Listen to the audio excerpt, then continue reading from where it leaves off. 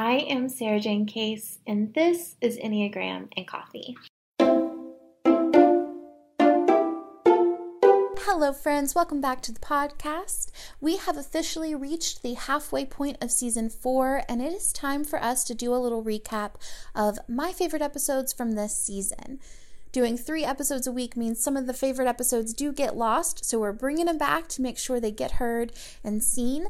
So that will be the 2nd and 3rd weeks of July. We're dedicating all of our episodes to making sure some of the best ones get heard, and our regular programming will resume July 24th. As always, it's an absolute joy to create this content for you. Thank you so much for being here. Hello friends, welcome back to the podcast. Happy Wednesday. I hope your day is treating you well. I talked to you on Monday about needing to kind of rework my work puzzle, and get my schedule back in order because I've just kind of done a weird thing this year, 2023, with my schedule, and it's just not been working for me at all. And so I've kind of just recalibrated. I've gone back to before sabbatical, looked at how I was doing it before, and it felt much better then. Yeah, and I'm just going back to the way I was doing it before. I've added in dates and times to potentially coach one-on-one, and now things are feeling so much better. I am so glad I took the time to do that puzzle. Sometimes it can feel like things are unsolvable when they're in our heads or we're experiencing them. But when really sitting down, reflecting, processing it, it feels so much better now. Also, I got a bang trim. I'm very proud of myself because I don't think I've ever gone in for a bang trim before because I get really stressed about going to the hair salon, and I get stressed about etiquette with bang trims. So it's been a little bit of a weird thing, but it was great. It took 15 minutes, and I like my bangs so much more than I did before, and I already made an appointment for my next one, so I'm feeling really good about that. So all in all, a lot of my little minor concerns are getting handled, and I like that. Which brings us to today's topic, which is self-trust. Today we're talking all things self-trust, why it's important, and how to build it. Honestly, I'm much more interested in building self-trust than in confidence. So often I get the question, how are you so confident? Which, I think is kind of controversial for multiple reasons. I know a lot of people in fat bodies talk about how we get asked that question because the belief is that we shouldn't be confident. And so if you are confident, then why are you confident? And my skinny behind isn't confident. And I think that that's an interesting question in general. But at the same time, I think at the end of the day, confidence is so valuable in our ability to show up in the world. But I don't think you can have confidence without self-trust. In fact, I think self-trust is the true confidence. I think a lot of times we're trying to feel confident by liking the way we look, by thinking that we're talented, by trying to affirm our way into believing that we are valuable.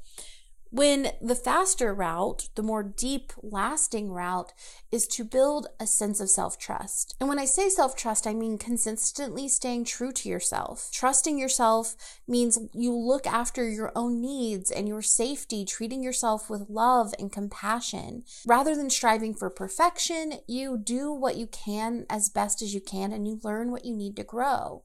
You make decisions in your own best interest. When you trust yourself, you know that deep down you can survive the difficulties that life has for you because you will always be there for yourself. So often when someone is struggling with self-confidence, I think what they're really facing is a serious lack of self-trust. When we don't trust ourselves, a few things can happen. First, maybe we have a hard time making decisions out of fear of making the wrong one. So we overanalyze, we stay stuck, we stay frozen, we look to other people for guidance.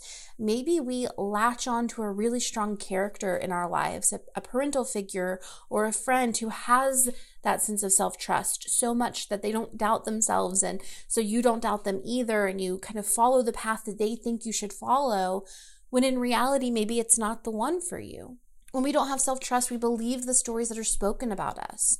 Someone says you're ugly. Someone says you're difficult. Someone says you're too much, you're too loud, you're too emotional, and you believe what they have to say because you don't have a sense of if what you are outside of the eyes of others. When we lack self-trust, we try to control the world around us so that it can be predictable, so that we know that we can handle it. If we don't believe that we can handle what life is going to hand us, we want to keep life from handing us things, so we try to keep life under wraps, which means we can often try to keep it really small and simple so that nothing is too much for us. When we lack self-trust, we over-sacrifice or we over-perform out of fear of not doing enough, not being enough. When we don't trust ourselves, we don't look at the ways that we cause harm out of fear that we'll be too overwhelmed with empathy and not be able to handle it. Like if I hurt someone and they tell me about it and I accept the reality of that, well, then that makes me bad or makes me wrong. So I need to deflect, I need to push that off, I need to deny. When we don't trust ourselves, we struggle to make forward motion on the things that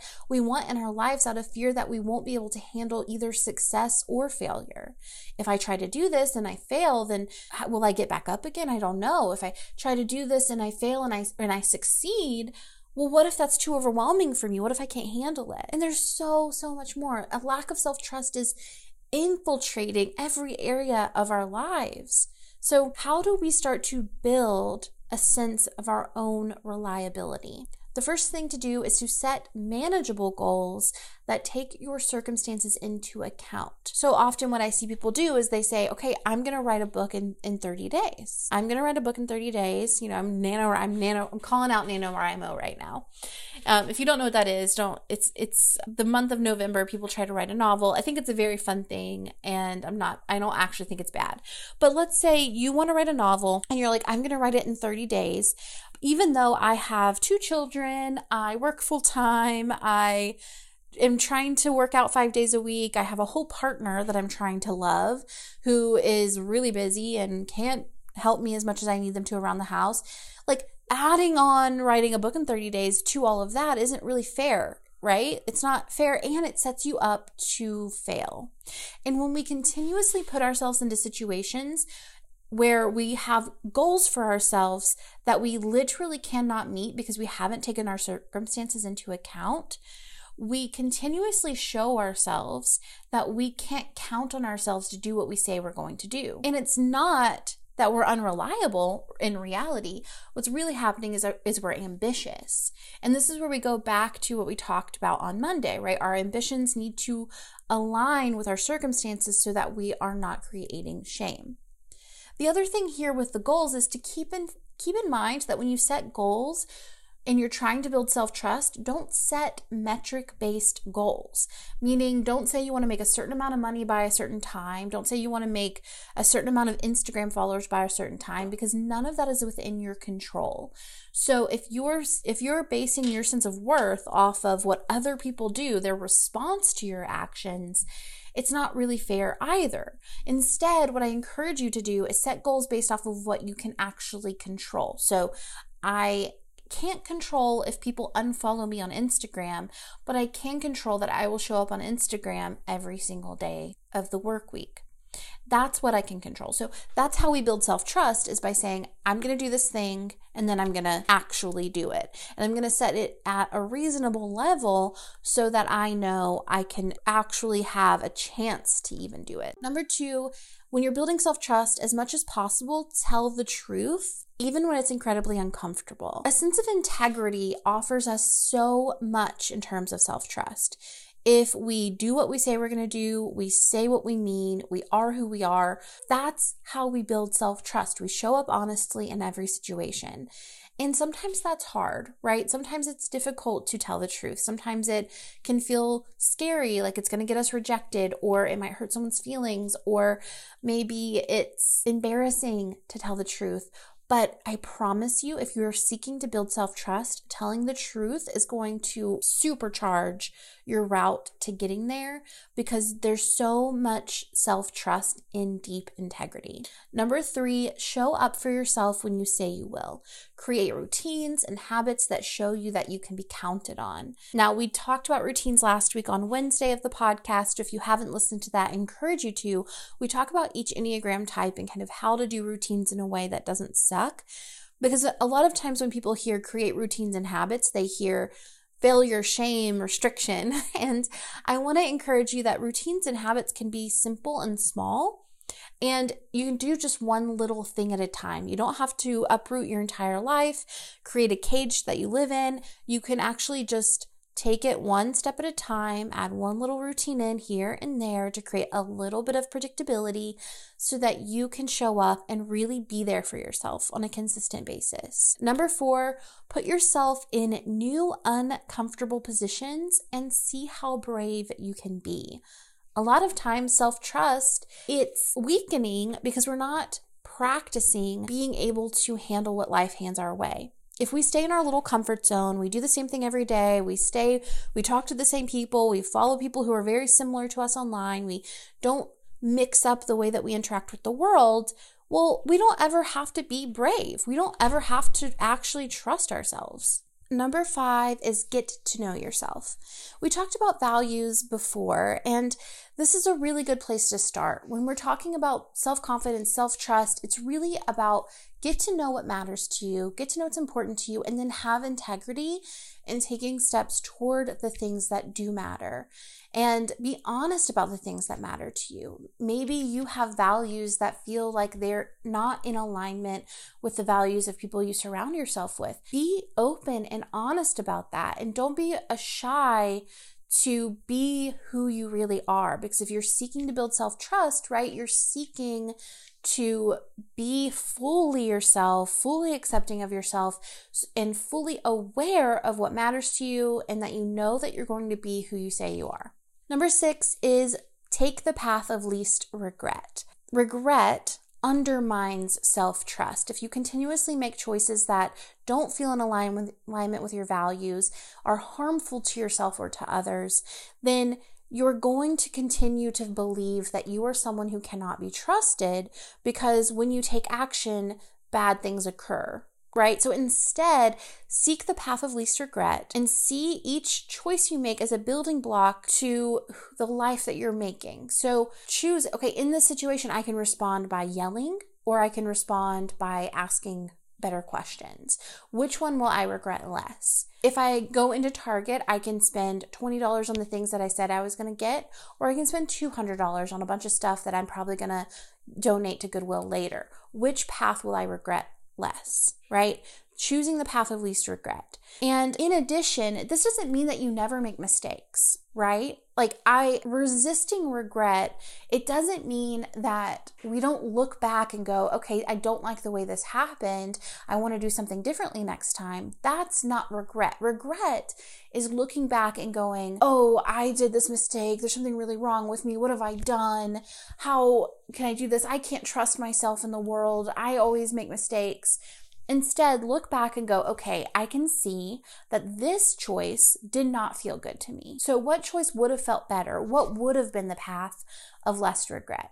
So now we're taking that, we're learning from it, and then we're building onto who we are so that we know next time I know what the path of least regret is. I can make a different decision in the future. So instead of going, oh, woe is me, I'm so bad, I'm so untrustworthy, we go, whew, okay, that didn't feel good. Now I know what I don't like to do, and I am going to make a better decision next time. And then finally, when we're talking about self-trust, it's important that we start to practice listening and learning the difference between our intuition and our anxiety. So a few little tips and tools for that, right, are one, our anxiety is really loud. Our intuition tends to be pretty quiet. Our anxiety tends to be fast-paced and rambly, and our intuition is often slow and knowing. And our anxiety is also often repetitive. We're like saying the same thing over again. We're worrying about the same thing over again. And our intuition is kind of like soft and still. And the benefit here of learning the difference between your intuition and anxiety is often because I think that's where our indecision comes from, is when we don't trust ourselves. We have a lot of anxiety about the decisions that we're going to make. But there is some part of us that always knows the truth, that always knows what's best. And when we can't suss out the difference between our fear and our knowing, it can be really hard to make decisions. And that's often where a symptom of self-trust, a lack of self-trust. So if you can pause, get quiet, and listen, give space for your quiet, still, calm knowing to come to the surface, and for that anxiety to get quiet enough for you to hear it or feel it. All right, friends, thank you so much for joining me today for this conversation. I love the conversation on self-trust. If you have questions about self-trust, you can always call or text those into 828-338-9127. And we're going to end today's episode with a quote from John Steinbeck from East of Eden. It says, "But I think that because they trusted in themselves and respected themselves as individuals, because they knew beyond doubt that they were valuable and potentially moral units, because of this they could give God their own courage and dignity and then receive it back. Such things have disappeared perhaps because men do not trust themselves anymore. And when that happens, there is nothing left except perhaps to find some strong, sure man, even though he may be wrong, and to dangle from his coattails." All right, friends, thank you so much for joining me, and I will see ya on Friday for the next one.